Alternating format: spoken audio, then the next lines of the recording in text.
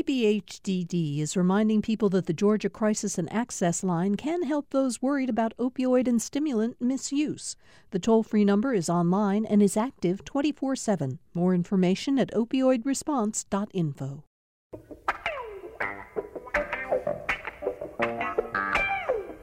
We're at the beginning of another brand new week here in Georgia. I'm Bill Nigut. Glad to have all of you with us for Political Rewind today. We've got a lot to talk about, so I want to get right to our panel today. It's Monday, which means that Jim Galloway, the former political columnist for the Atlanta Journal-Constitution, is with us. Jim's now sort of enjoying, sort of being retired, Jim Galloway, and also getting set. You're packing up all the boxes in your house. You're getting That's right, set to make a brand new start over there in West Cobb County. Yeah, a brand new start, maybe 4 or 5 miles away, so we're still around. Okay. The people of Cobb County would hate to lose you, Galloway. It would be a big issue.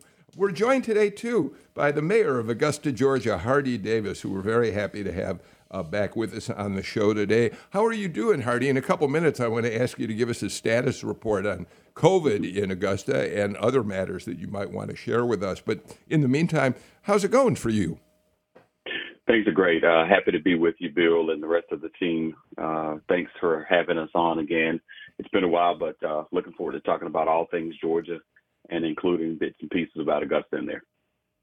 Yeah, we should point out Hardie Davis has a long career of public service in the state of Georgia, serving in the state legislature as both a member of the state Senate and the House of Representatives before becoming mayor. Amy Steigerwalt is back with us, professor of political science at Georgia State University and the associate chair of the political science department at Georgia State, which is one of those titles that sounds really impressive until you see the checkbox of things you have to do when you become an associate chair. Right, Amy?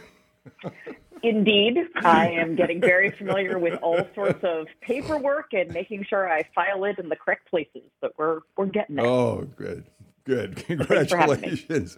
Oh, thank you. And Heath Garret. Heath Garret's back with us. We haven't seen Heath for a while. Heath, of course, is a veteran Republican political consultant in Georgia and in other states. I think, Heath, fair to say that your concentration has been in the South, but I don't know that that's entirely true.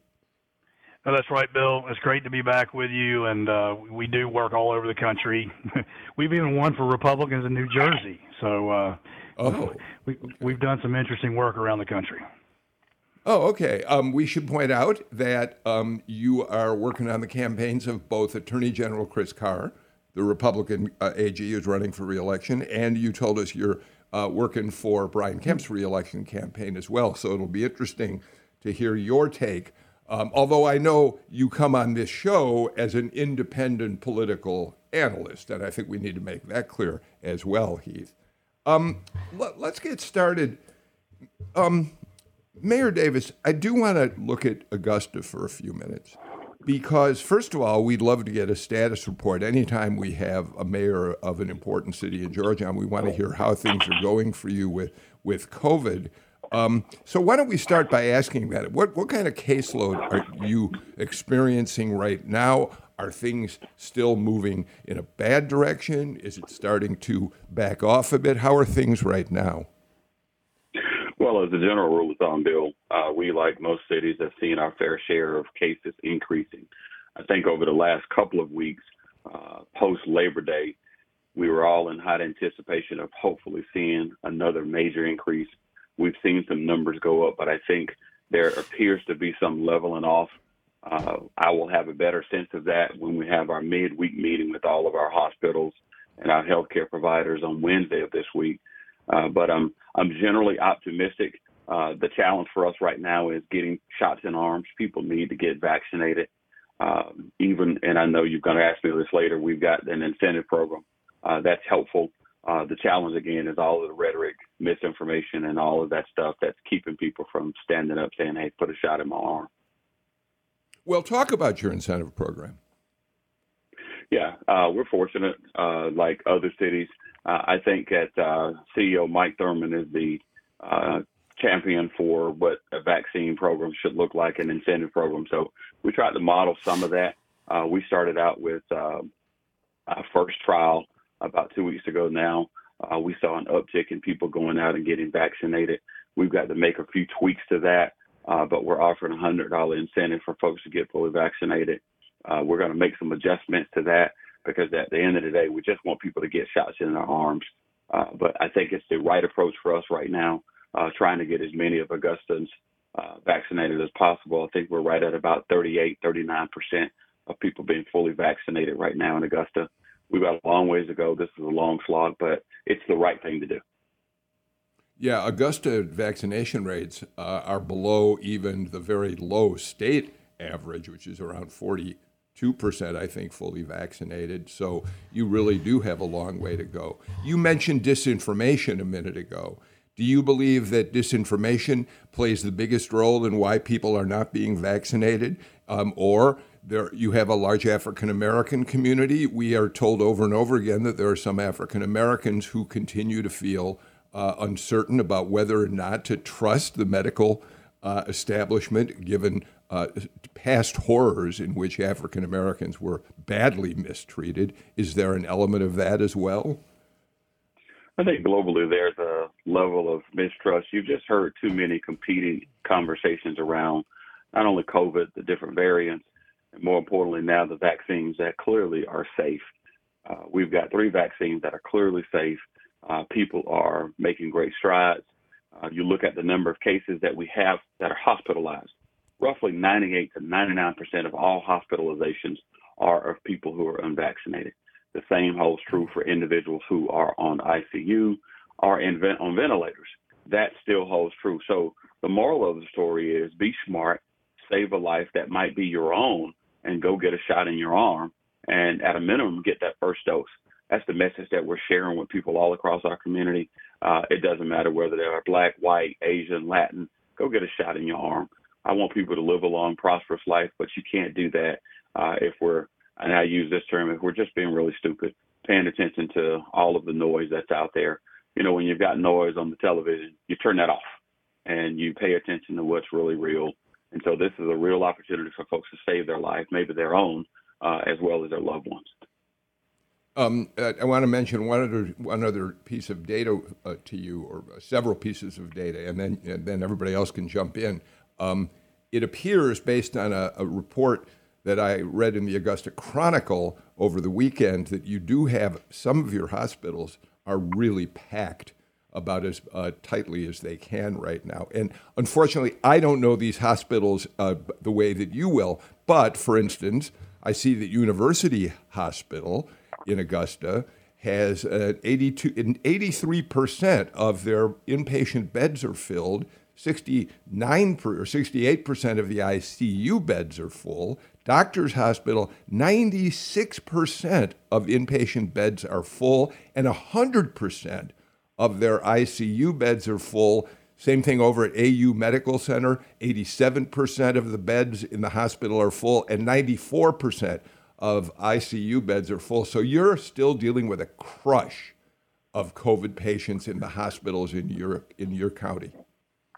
We're dealing with a crush of COVID patients in our hospitals, and that's across the board. Our largest university, AU, next in size, and then, of course, doctors.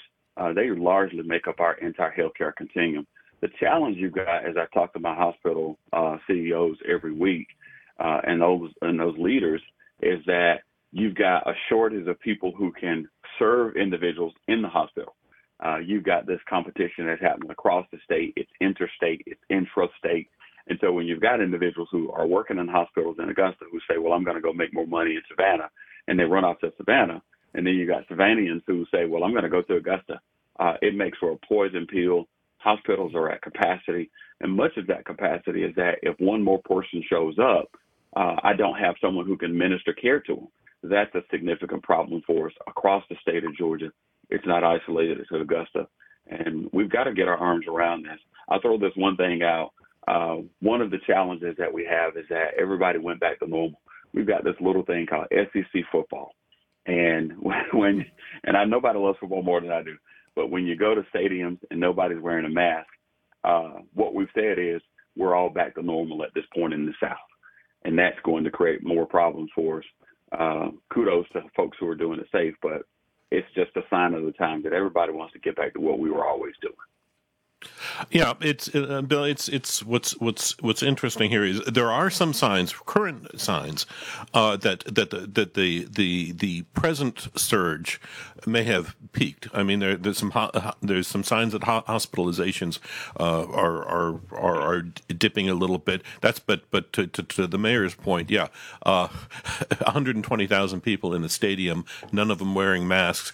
That has potential. I would also point to just a little bit of good news for this from this morning, and that is Pfizer is saying that a low dose of its vaccine is quite effective in children from ages 5 to 11. Now, there's no FDA. I mean, that still has to go through the FDA rigor, but to me, the key to really nailing this pandemic is going to be getting school children vaccinated.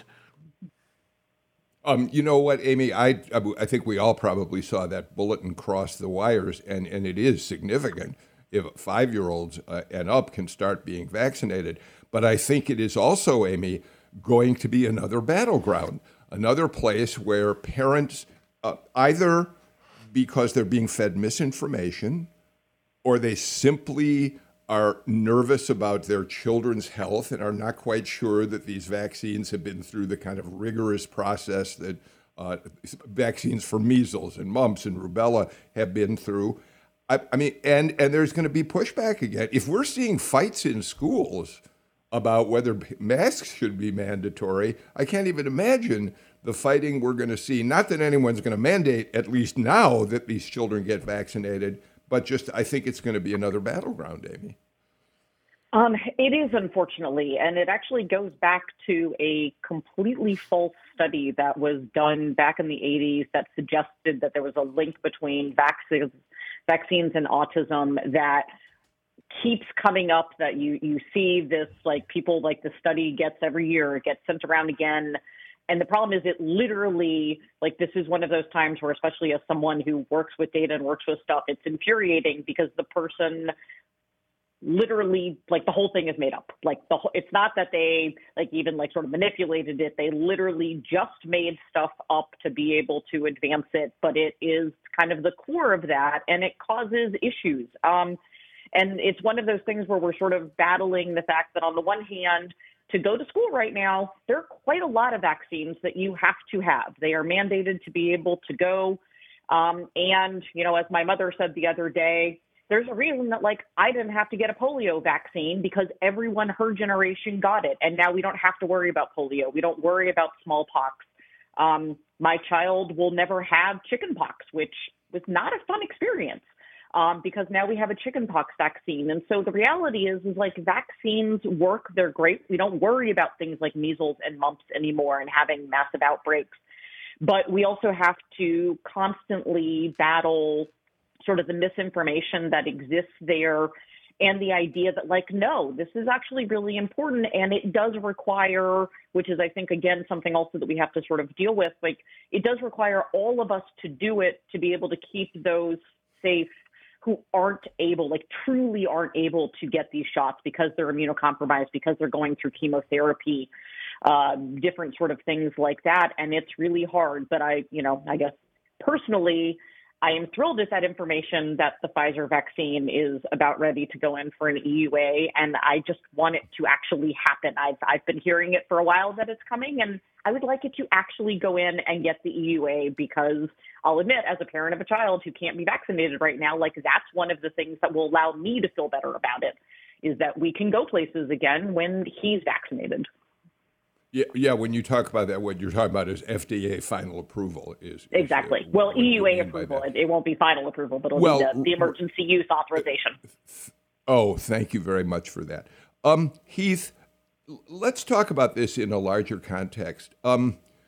We know that one of the reasons that people have been resistant in some cases to vaccinations, to even their questions about how dangerous the COVID actually is, has to do with the fact that, like it or not, there's been confusing messaging that has come out of CDC from the early days, to people like Dr. Anthony Fauci, who've changed their opinion on a number of aspects of how the virus should be dealt with. And now, most significantly, we're seeing with President Biden, here's the president who said weeks ago, on September 20th, we're going to make it possible for all Americans to start getting booster shots if they've already been fully vaccinated.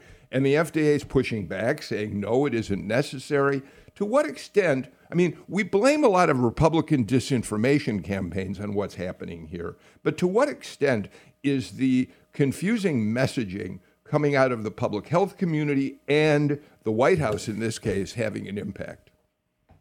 I think it's having a tremendous impact, Bill. And look, it's a bipartisan impact. And I will gladly recognize that there were inconsistent messages coming out of the CDC when it was led by Republicans, and now inconsistent messaging coming out of the CDC now that it's run by Democrats. And I think that we have to kind of step back like Amy did and say, the original anti-vax movement came out of the left, right out of Hollywood, essentially, in California, prior to this major pandemic. And now we have politicians on both sides. And then on top of that, we have this platform called digital media that we never had before, and it's the easiest way to spread good information and bad information. But you're right. I think that we need a little dose of scientific humility, and I wish that public health officials early on had a little bit of that, saying, hey, we're going into a global pandemic, and we don't know. When we say trust the science, we needed to also add to that even a year and a half ago, hey, but the science is we're still studying this. And as the science moves, we're going to move with it.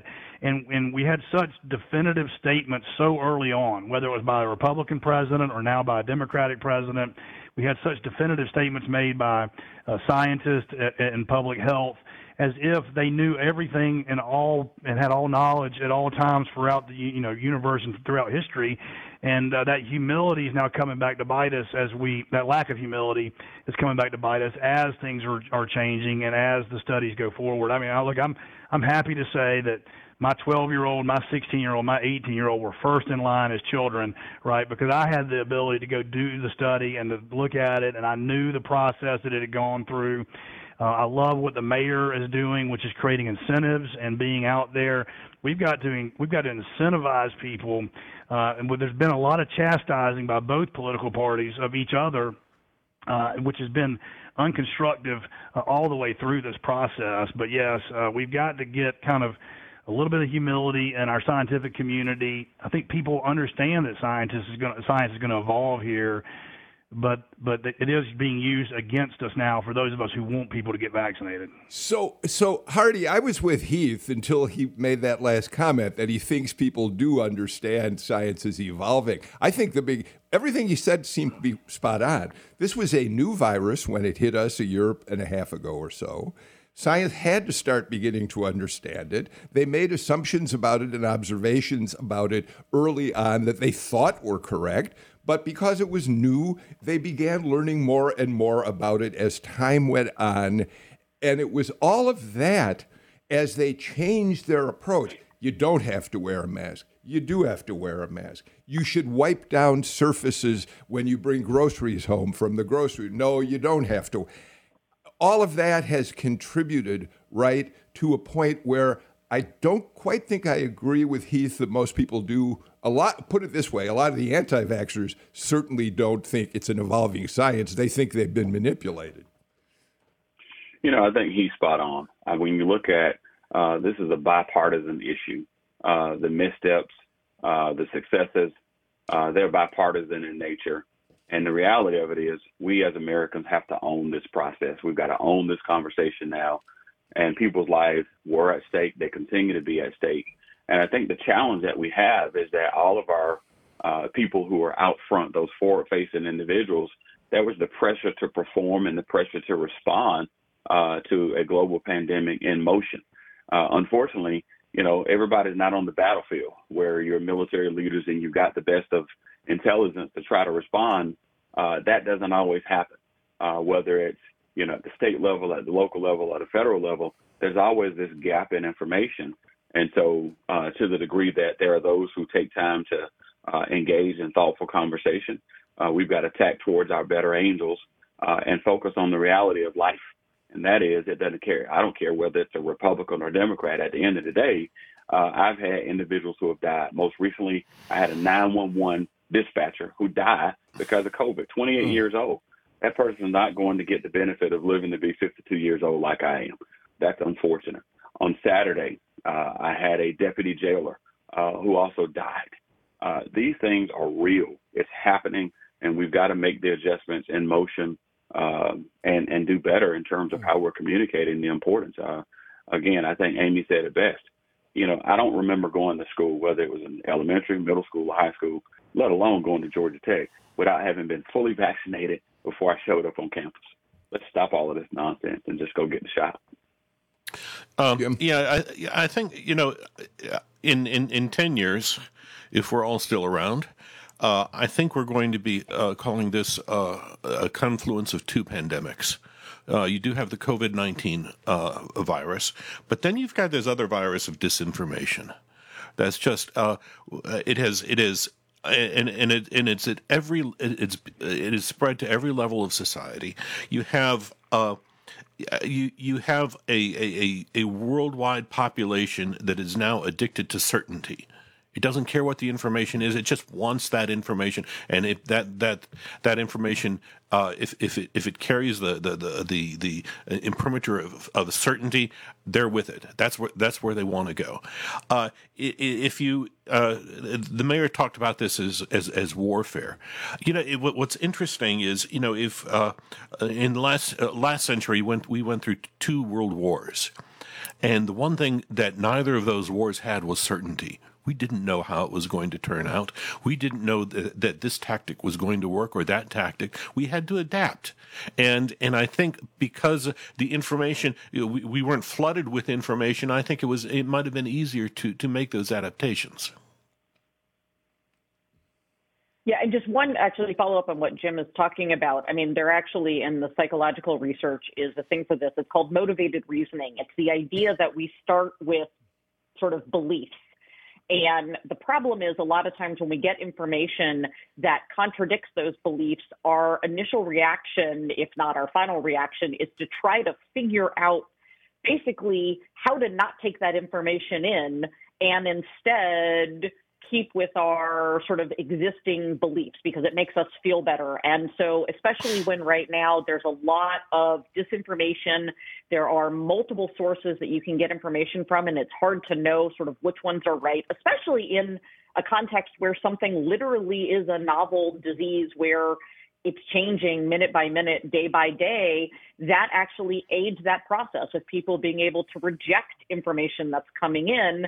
And it really sort of leads us down this rabbit hole of people not knowing what's going on and, unfortunately, not following the science in this time. Yeah, and Bill, I think a lot of this is like human nature. We now know we've got this problem of misinformation, disinformation. We've got this problem of people not being motivated. I think the biggest question in society today is how do we motivate? What I liked about what the mayor was saying is, and I do think what I meant to say was I think the average American can understand the science evolves, but they're not able to decipher through their misinformation. But I use this as an example. My daughter's a freshman at the University of Georgia. She had one professor who started out before classes even starting, chastising the students, very arrogant attitude, demanding that they all wear masks, right, and basically told them they're all stupid if they didn't. And that class gets about 20% mask compliance. She had another professor who wrote a very nice email saying that he's a grandfather who has a 9-month-old grandchild at home, and that he asked, please, would you please wear masks so that I can, because my wife can't get vaccinated because she has immunocompromised. It was a very pleasant email, and she says they get 80 to 90% compliance of masks in that classroom, right? So what does that tell us about human nature, right? It tells us that incentives work better, than kind of punishments. Obviously, we've got to use the carrot and the stick in life, but I wish we could get to how we doing more incentives because we're not that far off, right? If we could just get these shots in the arms of all these people. But I'm not sure federal government is always the right answer. I like going back. I like the way the states have experimented throughout this process. We've learned from different states doing different things. States like Georgia have adopted some of the things that the northeastern states have done, but the northeastern states have also adopted some of the things that we in Georgia have done or not done because they're able to study these different things. I think we just need to all kind of back up and, again, have a little intellectual, scientific humility. Heath, I think this has been a tremendous test case in adaptive leadership. When we look back over this 2, 3, 4 years from now, we're going to look and see several case studies on the successes and failures of adaptive leadership. I liken this to being probably one of the worst political campaigns that I've seen in a long time, and that we became so inundated with information that we lost sight of what we wanted the expected outcomes to be. And so we hovered around what the left's saying, what the right's saying, as opposed to what outcomes do we want. I think about a conversation we had with Frank Lunt some time ago, one moving from calling it COVID-19 and saying virus and all of these things to how we message on this. And so I think as we move forward, we've got to talk consistently about what are the outcomes that we're wanting to see across the board, whether it's in classrooms, whether it's in homes, whether it's in communities, whether it's in businesses, and not do that from a fear-mongering perspective, but just talk about that as we move to this sense of normalcy. Here's how we accomplish that. Here's what's needed from each and every participant to get to that place. And now, as Americans, good Georgians, here's what needs to happen in order to get there. Great way to end the first segment. There are all sorts of things on my list of topics to talk about today, but I think this is a good conversation. And if you're all fine with this, I want to take a quick break, come back. There are a few more things I'd like for all of you to comment on in terms of COVID. We'll do that after we pause for these messages.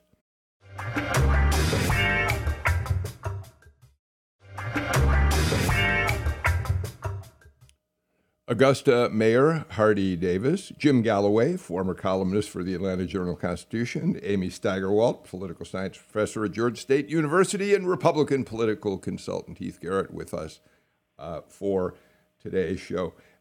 Jim Galloway, it does seem to me, and this sort of bounces off something Heath was talking about, that we know that President Biden's approval ratings are going down, and pollsters tell us one reason is that the virus is out of control again. And I do think there's a catch-22 for the president here. The president is being roundly criticized by Republicans for putting in place this mandate, which would require businesses with 100 people or more to have their employees vaccinated, federal employees, the military is going to get vaccinated. So Republicans are using this as an example of federal overreach. But the reality is, it is the Republicans who are the largest percentage of people who are resisting getting vaccinated in the first place, putting a Democratic president in a position where he's being criticized because the virus is out of control. And when he tries to do something about it, he's being criticized for that. It seems like a no-win situation, Jim. Right, and to carry that point further, if these federal mandates stick and the virus goes down, you've got a set of Republican governors out there, including Brian Kemp, who will claim victory and say their policies are the ones that actually worked. But it's got, if you see polling on handling the virus, Biden's approval rating is very strong, still very strong among Democrats, and it's pretty good among with independents, and that's why one of the things that really interested me late last week was Attorney General Chris Carr signed on to a letter. And I'm sure Heath can tell us more about it. That warned the Biden administration that they are willing, they're going to take they're ready to take the administration to court if he pursues that line. That's a warning. Usually that's a strange thing to do. In that usually you simply file the suit. And I think it was a tentative step because I don't think that governors, Republican governors, and other office holders are absolutely sure about how Biden's mandate are going to play out. If there's that, and there's also questions, Heath Garret, as to whether or not there is any legal basis for suing the president. There seems to be good precedent for the president having the authority to do this under a number of regulations and statutes. Heath? No, look, I think that we obviously try to always put a political lens on something. I think these attorneys generals and governors are pretty principled in the fact that, President Biden announced 6 or 7 things that he was going to do as president of the United States. There's no attempt at lawsuit on 6 of those, right? The only thing that we're writing about is whether or not a president can constitutionally, with the stroke of a pen, mandate that every business with 100 people do anything like this, right? And if that's the case, then the question, then we are on a matter of principle, pushing back and going, look, no vaccine mandates come from the president of the United States. They all come from the states. There are requirements for vaccines to go to school, right, to attend Georgia Tech and these other things. Those all come from the state. And that's what all this is about, is making sure that the president, because if the president has the power to do this, then he can mandate almost anything else on a business of 100 people or more, and it's not just a mandate of his vaccine. So I think this is a good intention. I'll give the president that he has good intentions here, but this is executive overreach. The president doesn't have the power, and the only reason why the lawsuit hasn't been filed yet is, guess what? Like all of his executive orders, he did an executive order, but it's basically saying to one of his departments, go figure out how we legally do this. So he doesn't even know how he can legally do this at the point in time. So you can't file a suit until they actually take action.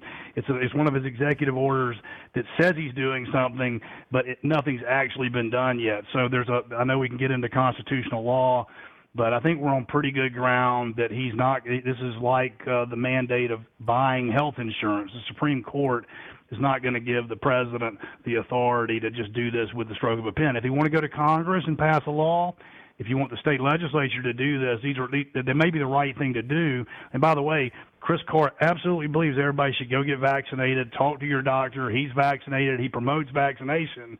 This is purely a matter of legal principle. Whether you're President Trump or President Biden, you shouldn't have this power as President of the United States. That's what checks and balances are all about. Hardie Davis? Yeah, I like the way Heath articulated that. I mean, the reality of it is, it's kind of like the governor. Generally, the governor can do anything, right? And we then have to respond to it pursuant to state law and the Constitution. I think what we see happening with President Biden is that he's articulated a rule and said, here's the agency that's responsible for implementation. When you look at the goal around employees of 100 or more people, the focus there is on those high volume employers who have people who will come into contact on large numbers and trying to mitigate the concerns of the virus and the expansion or transmission of the virus. So I think it's appropriate. I'd like to see how this plays out in the courts, but I think without question, we've got to see some sense of giving direction, whether it be at the federal, state, or local level, on pushing people to move to do what we should have done, and that is get vaccinated. I'm not sure if we called it, a mandate back in 1975 when I was a kid and had to go to school, didn't want to have mumps, measles, chickenpox, or rubella, but I knew one thing: my parents made sure I got all of the shots. And of course, what those who are opposed to a federal mandate would say is, yes, it is states that have imposed those mandates for schools, not the federal government. But Amy, you're the the federal judiciary. You follow the law very carefully. So let's just respond to something about that Heath says. Number one, we've said on the show before that OSHA, the Occupational Safety and Health Administration, does in fact have regulations which say that the federal government can protect workers from harm in the workplace, right? And that's one of the ways that the president and his administration feels they're protected in this. You can go all the way back to 1906, Jacobson versus Massachusetts, the case in which the United States Supreme Court rejected a challenge to Massachusetts saying you must have a smallpox vaccine. A minister challenged that under freedom of religion, and the Supreme Court said, no, the safety of the public is much more important in this case than that. So there are precedents. I mean, this is not an easy case. It's not an easy case for those who are bringing it. It's actually a bit of an easier case in making it. This is one of those where there is, so staying out of the political side of it, when at least it comes to the legal side, yes. So there's two things. So executive orders must fall under federal statutes. And so this one is being done under the powers that are within OSHA, the Occupational Safety and Health Administration, and they prescribe what can happen at businesses to ensure, right? So that's the one that makes sure that, for example, you're not allowed to have machinery that we know will cut off hands or cut off fingers when you use it, and that are sort of glaringly unsafe, which used to occur. And so it also does have mechanisms about sort of keeping people safe more broadly and what that means. So that's where sort of like ventilation and stuff also comes in. So they're using that. The other thing is the 1905 Supreme Court case of Jacobson v. Massachusetts, where it did look incredibly similar to exactly what we're talking about, utilizing it under that. And the court's determination was, to kind of paraphrase, that one man's liberty can't deprive his neighbors of their own liberty, right, here by spreading disease. And so it's sort of the same issue. Okay, I would say, though, on the other side of that, Massachusetts was a case about a state imposing a vaccine mandate, not the federal government imposing it. And I would think if you're Chris Carr and the other Republican AGs, you're thinking that might be a distinction, right, Amy? Yes, except that they did it under the Due Process Clause, which in the Fifth Amendment, so the 14th Amendment has a due process clause that we apply to the states, but the original, right, so not even before we got to the amendments, but in the Bill of Rights, the Fifth Amendment actually has the exact same provision that applies to the federal government, and so they would use that. Okay. I agree with Jim, everything before we Amy move said, Bill. Yeah, I agree with everything Amy said. The challenge here is that, and I think this is why there's legal precedent and standing, and that is OSHA, they're responsible for setting safety standards. This mandate is being handed down as an additional safety standard for the health welfare of all employees who work for large employers. And so the same way that OSHA sets standards for whether it's IY stations, wet floors, machinery, et cetera, that's what's being utilized here in an effort to make sure that people are getting vaccinated.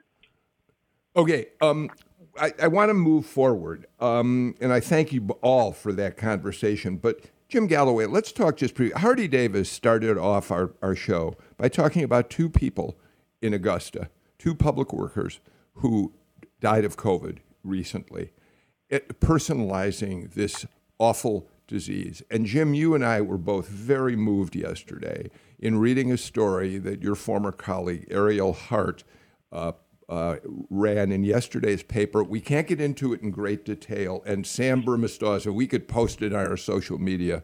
I would love to do that. Hazelhurst, Georgia, Jim, a 25-bed hospital. Hazelhurst is just south of Vidalia, off of 16, a tiny community. Dr. Jason Laney had a patient who was the principal of the county high school. His name was Greer Smith, 38 years old. He was dying of COVID. He was in the hospital dying. And Dr. Laney went to incredible lengths to try to save his life. He needed a treatment called ECMO, which is a treatment we don't have time to get into. It's more than the other measures that we've talked about on this show and you've heard about. It basically is a machine that breathes for you so your lungs can rest. And Jim, Dr. Laney got on one phone call after another to hospitals all over Metro Atlanta trying desperately to find an ECMO machine that he could have transport Greer Smith to the hospital that had the machine to save his life. Ariel Hart describes Dr. Laney and people on the other end at other hospitals in tears over the dilemma of making this happen. And this is just one example of tragedies that are taking place not only all over the state, but all over the country because of COVID. And when we put it in those terms, we've got to stop thinking about politics. It is one of these. It is a great in the news business. We would call this a TikTok, a narrative of how decisions are made and under what circumstances. And if we are under all these warnings that healthcare is about to be rationed. Well, guess what? It already is.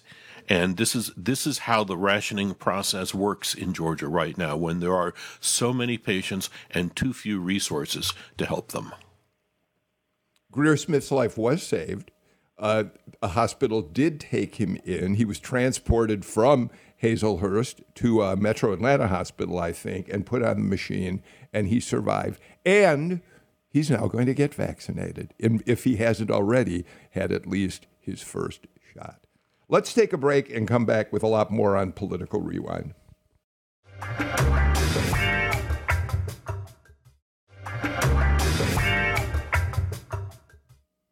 Welcome back to Political Rewind. I want to talk for just a few minutes about the Buckhead City movement and try to put it in the larger context of really the entire state. We know the secession effort is apparently having some impact, although the AJC poll that was taken just about a week or so ago showed a majority of people in the city of Atlanta overall opposed secession for Buckhead. Within Buckhead, the zip codes that are Buckhead zip codes, it was the opposite. There was a small majority that favored it. But Hardie Davis, I want to ask you about this, being the mayor of a major city in Georgia. The reason I think it's interesting for the whole state, in one sense, is for a while now, Tucker Carlson on Fox News has been promoting Buckhead cityhood. And he's had frequent appearances by Bill White, the New Yorker who's moved to Georgia and is now leading this secession movement. But it was comments that Carlson made the other night that I'm interested in how you as a mayor would respond to. Carlson said this: Atlanta needs Buckhead. Buckhead does not need Atlanta. And that's true of a lot of places. This is not just a local interest story. This is of interest to a lot of people around the country who are really being hurt by the crazed management of their woke leaders. And then he said, we don't have to live like this. Nobody in America should have to live like this. You owe them nothing. They hate you and they act like it, and I hope you leave immediately. That'll be a lesson to the rest of the country. That is really a staggering way to frame this, Hardie. Well, again, I'm the mayor of Augusta, Georgia. Our politics are local. And I think the best way to say this is that when people come to the great state of Georgia, they fly into Atlanta. They don't fly into Buckhead. At the end of the day, when people fly into Augusta, they don't fly into Martinez. They don't fly into Evans. They don't fly into Blythe or Hepzibah. They fly into Augusta, Georgia. And so to suggest that, one doesn't need the other is just sheer poppycock. This conversation, this NIMBY conversation, not in my backyard. Crime happens everywhere. And at the end of the day, you've got to have city leaders who decide that they're going to put their arms around this issue, put the resources in place. I know you've got a mayoral election that's taking place in Atlanta. I've got some friends who are running for mayor.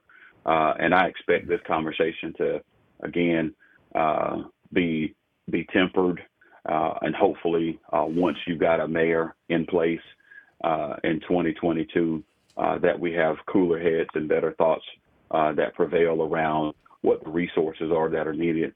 And it's not just in Buckhead, whether it's Atlantic Station, whether it's Midtown, whether it's over in Techwood. People want safe cities. They want clean streets. They want nice neighborhoods. They want good schools. And so I think whether it's Tucker Carlson or anybody else, stay out of it. This is a Georgia conversation. And let's let Georgians do what they do. Bill, this is what Tucker Carlson is trying to do is make this an ideological movement, and there's a possibility there, because if this referendum is put on the November 2022 ballot, it could be a powerful motivation for Republican voters in Buckhead to get out there. Now the question is do Georgia Republicans, the top leadership of the state, do they buy into this?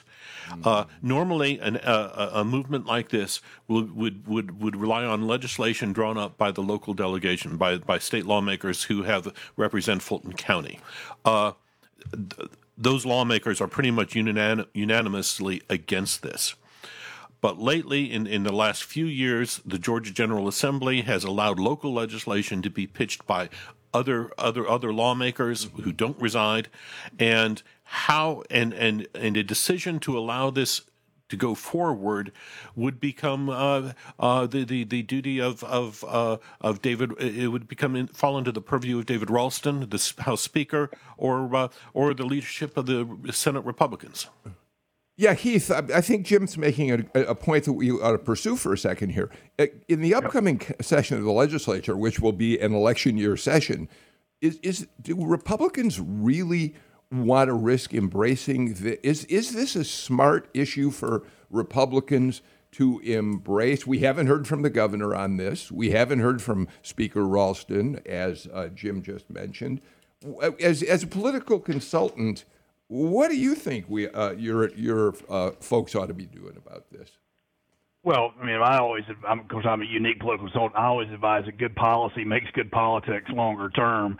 But number one, this is a tragedy that we're even having to have this conversation. The great city of Atlanta has been the economic engine for the state and for the South, and it shouldn't have gotten to this point where but there's a real groundswell of support. It's a very diverse coalition of residents of Buckhead who, up until 2 years ago, felt safe and felt like they should make the investments they've made there and were safe to live there, and now you've got a real movement happening on the ground. It's a grassroots-led movement, whether Bill White's the leader of it. He didn't create the issues, and he didn't create the movement. He's just gone to the head of it. Look, Tucker Carlson's a provocateur. That's what he's doing. He's provoked this conversation, of course. I don't think this would be a great national trend. I do think that if the mayoral race could settle out, because public safety is the number one issue for Democrats, for Republicans, and for independents. It's what's driving the Buckhead movement. If the city leadership that's in place today, before the election happened, were to address that in a way that the citizens of Buckhead felt comfortable with, this movement would die in a heartbeat. But unfortunately, Republican leaders are going to have to deal with it. I do think it'll come up in the session. I think all the leadership is hoping that cooler heads will prevail, and there's some solution that the city leaders could come forward with that would end the movement. But it's really now incumbent upon them to address it, and so far that hasn't happened. If so, I do think it has the momentum, and I think while in the short term it would pass and we would have that happen, I think that's not necessarily great policy. And I'm not speaking for any of my clients when I say this. This is me as an independent consultant. As a policy, it's going to be detrimental in at least the medium term to the state and to the region. Amy? I totally actually concur with Heath's assessment of the sort of situation, sort of politically, but also what might happen. And I think part of what is difficult about this is sort of the long-term implications of, are we going to start to have this type of fracturing within communities, and it then gets into how does it in fact work out. So there are sort of simple things that it is not very easy to all of a sudden create new administrative structures, right? Especially supplying the types of things that cities are normally charged with. And so you also end up with kind of the flip side where the city might say, oh, so you need us to supply X, Y, and Z to you. Great. Here's the cost you get. Yes, it's wildly different than the cost that like our residents get because you're not our residents and we're sort of doing this as a special thing. There's a real issue that you can't create new school districts. And so what would happen there, right?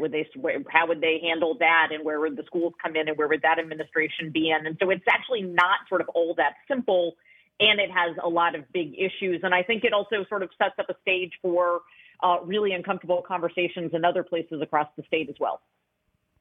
Well, thank you. We are out of time. I wish we could keep talking about this. It's a fascinating subject. And I think, Amy and Heath, you both kind of alluded to something that I thought when I heard these Tucker Carlson comments, which is just he is a provocateur.